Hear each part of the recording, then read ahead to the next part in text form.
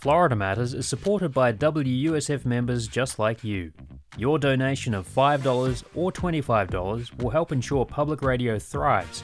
And thanks to Candy Olson, an additional $50 will be added to your donation. Visit wusf.org/match to maximize your gift today.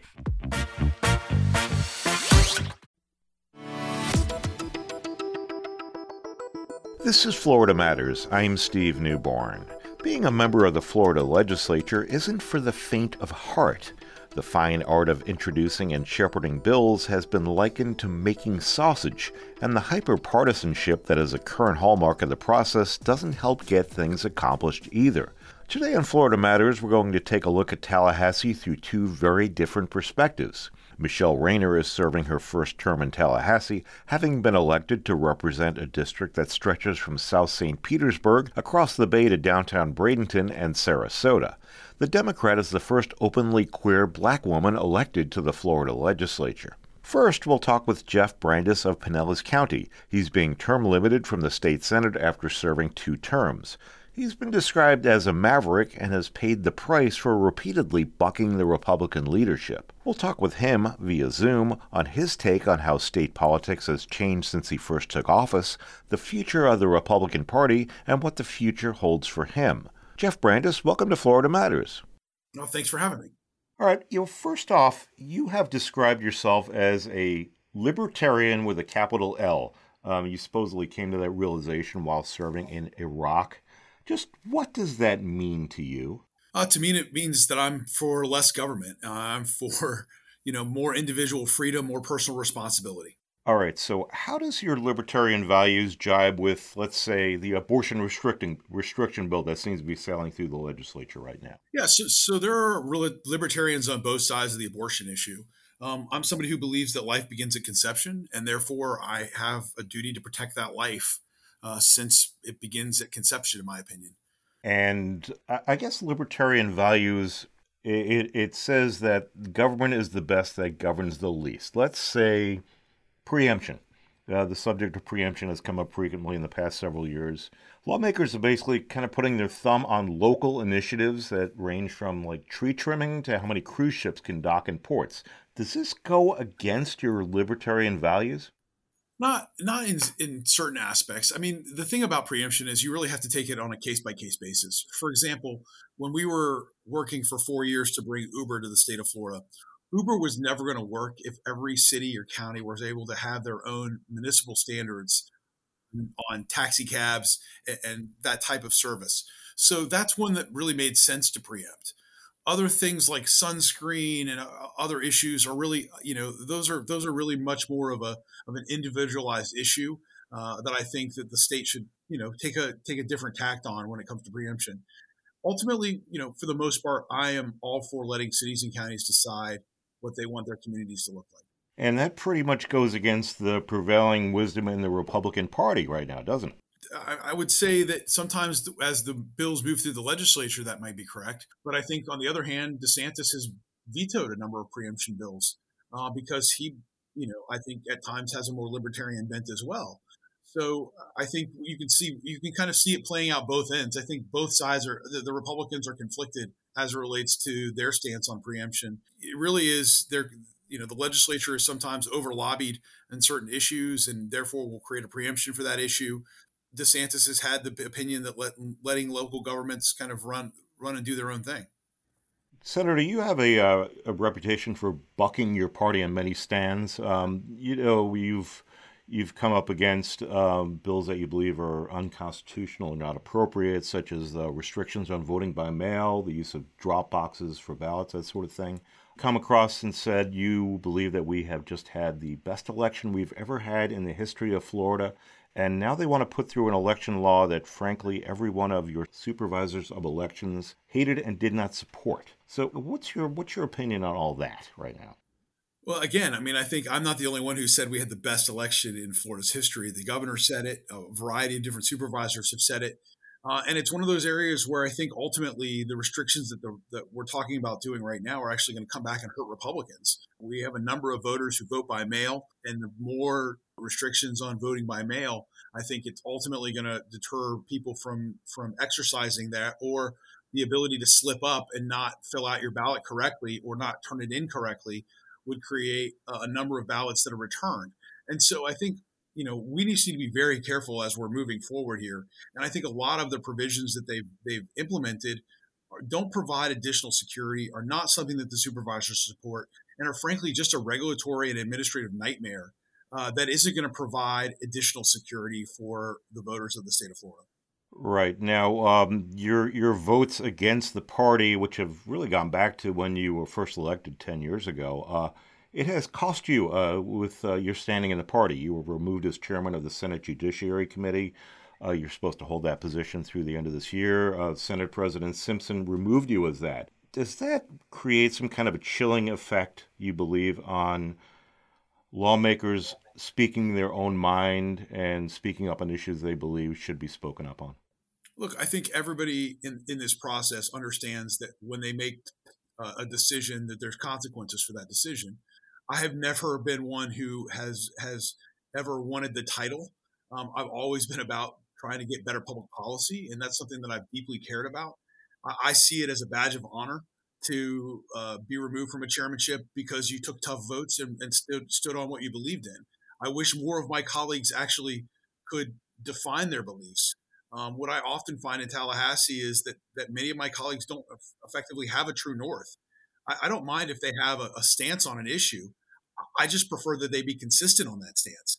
But what we see is them bouncing around like a pinball machine and taking different stances on different issues with essentially no true north. I think the one thing that I've tried to be throughout the time in the legislature is consistent on my views and consistent on my small government libertarian views, whether that's on adult use marijuana or on a variety of other issues. But oftentimes what we see is the staff will tell you things are unconstitutional. If you listen to the supervisor elections, they'll tell you what the problems are with the legislation. And all my colleagues have to do is go seek out the experts in the topic and make a better decision. But there's so little of that occurs right now up there. I'd like you to reflect on the state of the current legislative session and how things have changed in the Senate since you were first elected 8 years ago. If you go back and watch the old Wendy's commercial, where's the slogan was, "Where's the beef?" And that's kind of how I feel about this legislative session. We've got really difficult issues out there. We have a property insurance crisis where rates are going up about 30% a year. We have a prison system that's in utter crisis where we can't attract or hire corrections officers. In fact, we have about 3,000 individuals in county jails. We have 200 in Pinellas sleeping on the floor that we can't send to prison. The prison would have to issue emergency releases. We have an affordable housing crisis going on right now. And frankly, these are some of the tough issues the legislature should be taking on. Unfortunately, that isn't what they're wrestling with this year. They're kind of tiptoeing around the edges of them, but they're not taking them on head on. And frankly, I feel like my one takeaway from this session was just, where are the big issues? Where's the beef? Do you think maybe that these side roads into culture wars, some people call it, maybe are a distraction from the bigger problems that the legislators should be tackling right now? Well, I mean, listen, it's an election year and people feel like they've got to do things that kind of rally their base. I think that oftentimes is driving, at least during election years. But frankly, I think these other issues are just hard, complicated, and difficult. The prison system has been in crisis for years and now has entered collapse. The insurance industry in Florida has been in crisis for years. And frankly, the legislature often doesn't act, either party, until utter collapse begins to ensue. And then all of a sudden, there's a crisis and they have to take on the issue. So I think that's a little bit about what you're seeing this year. But frankly, we shouldn't let it have to come to that. And Floridians are ultimately the ones who pay the price, whether it be in higher insurance premiums or a criminal justice system that isn't as focused on public safety and frankly has a prison system that warehouses and doesn't correct. Let's tackle a couple of those issues that you just mentioned. You have come out in opposition to a bill that would repeal no-fault auto insurance. The Senate president has said that he wants to repeal the PIP, which requires drivers to carry $10,000 in personal injury protection insurance. You have described support for this bill as legislative malpractice. Can you expand on that a little bit? Sure. The governor vetoed this bill last year after they got an independent study of this bill that says for the poorest Floridians, rates could go up between 40 and 70%. We already have about 1 in 5 drivers that drives without auto insurance in Florida. I believe this would make it 1 in 4 and would ultimately cause everybody's insurance rates to go up. I don't think anybody wants that. And frankly, the piece that's really legislative malpractice is they've had 7 or 8 months now to come up with their own independent analysis and put together bill language that actually lowers auto insurance rates. The piece that's legislative malpractice is the fact that they haven't gone out and get an independent study. If they don't like the current study that was done by the Office of Insurance Regulation, then check the couch cushions, find some money, and go get your own study done that justifies your position. But they don't want to do that because they know the current bill language, frankly, is going to raise rates for lots of people, and that's the piece that's really legislative malpractice. One other topic that has been near and dear to you is prison reform. You've visited several jails, and that's something many lawmakers have never done. You've come out in favor of eliminating most mandatory minimum sentencing, and there seems to be very little appetite for these kind of reforms in the legislature. I'd like to ask you where your fervor for prison reform comes from. Sure, I sat on a committee years ago, and I was the first time I'd ever sat on a criminal justice committee, and I heard this story about a gentleman in South Florida had acted out in his cell. The corrections officers threw him in the shower, turned the shower all the way up, and left him there. And when they came back, he was dead. And I remember kind of having this visceral reaction while I was sitting there, like I was at a plane at 30,000 feet with an engine out upside down and no one at the controls, and started to go out and visit prisons and started to dig into what was driving the incarceration levels in Florida. And as I began to study the issue, I began to see what an outlier Florida was to the rest of the country that frankly had similar reduction in crime in their states, but yet Florida's sentencing structure was so much more harsh and frankly was so misapplied depending on the county that you lived in. While we're supposed to have this standard sentencing code, we will have wildly different sentences depending on where your case is adjudicated in Florida. And so I began to study the issue and found out, that Florida has no parole, effectively got rid of it years ago. We have an 85% rule for both our violent and nonviolent prisoners, which most states don't have. Our reentry process is $50 in a bus pass that nobody believes is the right process for reentry. And we effectively have no education and job training going on in our prison system. We have, of our 80,000 inmates in Florida's correction system today, 40,000 of them can't read at the 6th grade level. And beyond that, most of the prison institutions have 1 or 2 teachers, but nobody really doing education. Inmate idleness is through the roof. 40% of our corrections officers will leave within the first year, 60% before their second anniversary. So essentially, you don't have a Department of Corrections. You have a Department of Warehousing. And they're basically held together with spit and chewing gum to keep this thing going. And when you couple that with the fact that 25% of all the people serving life sentences in America are serving those in Florida.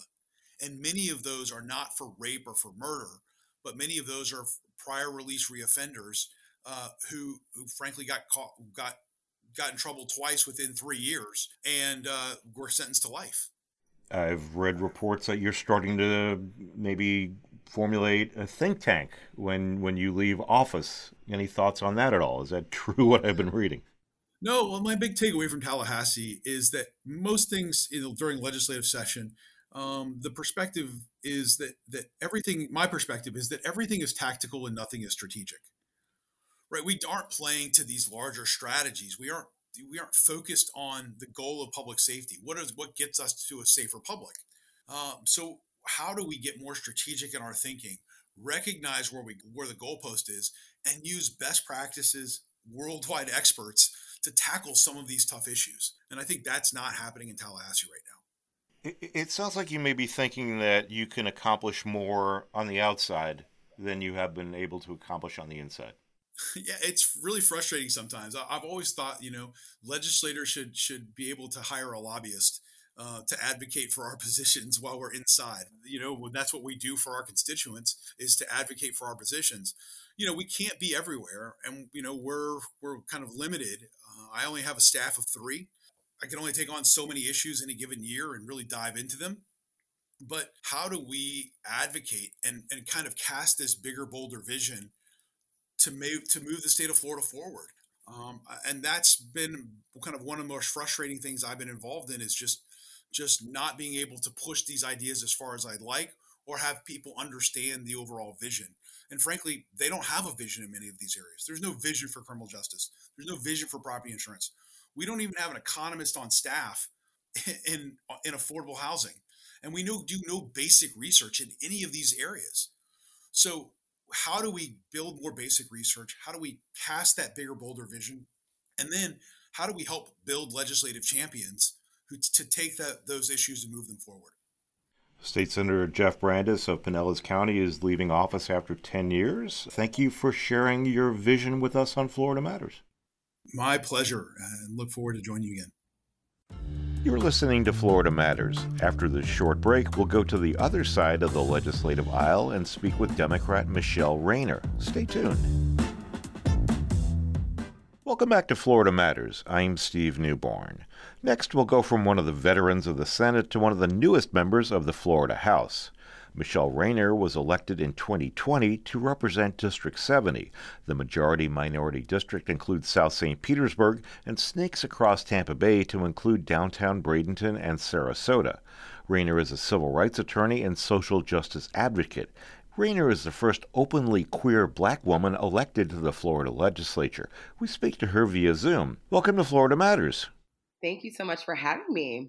So, Representative, you face an uphill battle in Tallahassee, not only as an LGBTQ woman, but as a Democrat, which might even be harder. So tell our listeners about your experiences so far halfway through the legislative session, and if getting elected to this is all it's cracked up to be.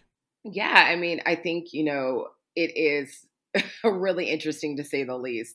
And I always kind of chuckle because it is difficult, because I know myself and other Democratic colleagues of mine really came up there to solve real issues. Especially in my district, we have an affordable housing crisis. We also have, a wage crisis. We have a lot of things happening, and we are in Tallahassee playing culture wars. We are worrying about, folks who are LGBTQ. We are worrying about, making other people feel discomfort when we talk about the factual history of this nation.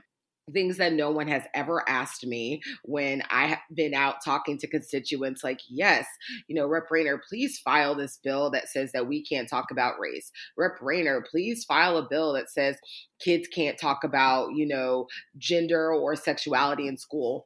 And a lot of this is dog whistles. And it's very frustrating being in Tallahassee when we have the power to do really awesome things and really good things for people. And we choose not to do that. And we choose to focus our time fighting these fights, HB 5. Which is the abortion ban bill. I've heard that bill twice in committee. I filed an amendment to strike the language from the abortion ban language, and it is on the House floor. No one, and this is Republican, Democrats, MPAs, no one's like, yes, this is the bill that I think that we need to be focused on right now, when our state is, we really need to deal with some really, really important issues here. Do you find it amazing, talking about the abortion bill, that, an amendment was introduced to exempt for cases of rape or incest? Do you find it kind of amazing that that didn't even pass? I do, but then it is shocking because you have a state senator, Senator Stargel, saying that she believes that victims of rape and incest may be using it for birth control. And it is unconscionable that we would even be having this conversation. The abortion ban bill is really clever. And I told the bill sponsor this is clever. It's clever because it is in the middle of these two very important programs that we need when it comes to infant mortality and protecting mothers or protecting people that have children who or when they give birth. And then right in the middle is an abortion ban. So the amendment I filed, struck that language. And my colleague said, well, I think that if you strike the language of the abortion ban, that it goes against the intent of the bill. And I said, well, isn't the intent of the bill to protect people who are having children and to make sure that infants are able to have a healthy life and they don't die early? How is me striking the abortion language somewhere, somehow, some way, not consistent with the intent of the bill? I'm still waiting for my answer. How do you deal with this frustration personally, on a personal level, and how do you talk to your constituents about this? I mean, what do you tell them? Yeah, I mean, I think I get that question all the time. And, on personal level, it's just really self-care. It's really centering myself about what matters and about why I'm doing the things that I'm doing. I tell people that, as an attorney, I make a pretty good living. I don't have to do this. This is not something that I am power hungry. Absolutely not. It is something that I really, truly believe that our children are watching us, right? And it always kind of changes my mind about like, am I going to continue doing this when a child and even sometimes adults come up to me and say, listen, I never thought that I would see someone like you in government. I never thought that I could ever have a possibility being a leader in whatever type of arena that they're in. And then, to your other questions about when I talk to my constituents, I mean, I just keep it real. I tell them exactly what's going on. I tell them exactly what I'm doing. I tell them, where our fights and our battles are and how we can make progress. But I keep them informed. And I think that is what people appreciate, that they are being kept informed and that they're able to know what's going on. And that is what makes them encouraged, at least that someone is up there fighting. I think when there's kind of this like no information, people are kind of like, I don't really know what's happening. And really, Republican leadership in Tallahassee is banking on that people here don't know what's going on, that people on the ground, they're not aware, they're not informed, so they can do their foolishness and without anyone batting an eye. All right, let's address some of the sources of frustration that you've had in Tallahassee here. One of the issues that you have said is near and dear to you is criminal justice reform. With the Curtis Reeves movie theater shooting now going to trial, Stand Your Ground is back in the news. You filed a bill to basically overturn Stand Your Ground, and that bill hasn't made it out of committee. Do you think it's got a chance? It doesn't, and I filed it last year, and it doesn't. And, here's the thing. Before I ever thought about running for office, I represented a family of a young man, Marquise McLaughlin. He was shot down and killed in Clearwater in front of a convenience store, in front of his son, over a parking spot. And the Stand Your Ground defense was used to preclude his killer from being arrested for 25 days. And I remember his father coming to me and saying, Michelle, I knew about Trayvon Martin. I knew about Stand Your Ground. I just never thought it would visit my house. And so it is something that is very personal to me. Not only is it a messaging bill, because I know it's not going to move, but also it's a messaging bill in the sense of when we press that yes or no button, those are not arbitrary votes that we're taking. Those votes have an impact on someone's life, their livelihood, their finances. And so for me, it's very sad that we can't even have the academic conversation of why Stand Your Ground should or should not be as our law. Because at common law, the law that we had before Stand Your Ground was fine. And we've seen the statistics of how harmful Stand Your Ground is. So it's very frustrating to me that we can't even have the conversation, a real life conversation about how this particular policy impacts people, especially people of color. All right, one thing you do have in common with our previous guest, Republican Jeff Brandes, is a desire to repeal minimum mandatory sentences. Yes. Haven't had much luck there either, have you? No, and it's very hard. And I will tell you, the first lesson I ever got in a minimum mandatory case was I was actually an intern. I was still in law school. I was interning at the public defender's office in Duval County. And we tried a case, and it was a man that had possession of a firearm. The possession he had of the firearm was that his elderly neighbor was shooting up his gun on July 4th, and he took it away from him and brought it into his house and just hadn't given it back to him. And for whatever reason, law enforcement came, they found the gun. And because he was in actual physical possession of the gun, That is why the jury found him guilty. They knew exactly why he did it. They knew that he wasn't, trying to be nefarious, but he was in actual physical possession of the gun. And the judge looked at myself and he looked at the attorney at the time and said, if you could find me any case law, anything, even from other jurisdictions, to say that I don't have to sentence this man to a minimum of 3 years in prison, please give it to me. And we could not find anything. So this man who had turned his life around, who was doing just a good deed protecting his neighbor and his neighborhood, was sentenced to 3 years in prison because of the minimum mandatory. And the judge had no discretion. And the state attorney at that time refused to waive the minimum mandatory. All right, housing is another issue that's, you said, is near and dear to you, especially with the high cost of rents and new homes right now. You said you have been committed to passing legislation to ensure the Sadowski Trust Fund for low-income housing is now rated. And I believe this year it wasn't rated for the first time in memory, so that might be considered a victory there. But do you see any other moves to address the problems of high cost of housing? So here's the thing. The Sadowski Fund wasn't rated this year, but what happened last year is that we decreased the level of the amount of money that was in the Sadowski Fund. So then that's problematic. And then the other part, I think that we have to understand, we have a $111 billion budget. And not one bit of money is actually set aside to A, put more money into the Sadowski Fund, or B, make sure that we can fund other affordable housing programs. We have a $15 billion reserve, and we have not addressed the housing issue. And so I am not hopeful that housing is going to be an issue. And in fact, in the governor's State of the State address that he does at the beginning of every legislative session, at no point did he mention housing. And so once again, he knows that this is an issue. My colleagues and I have alerted him that this is an emergency, but we're not talking about it. One final question I'd like to ask you. With the lack of legislative victories, do you think you just getting there, being elected as the first openly queer Black woman in the legislature, is a victory in itself?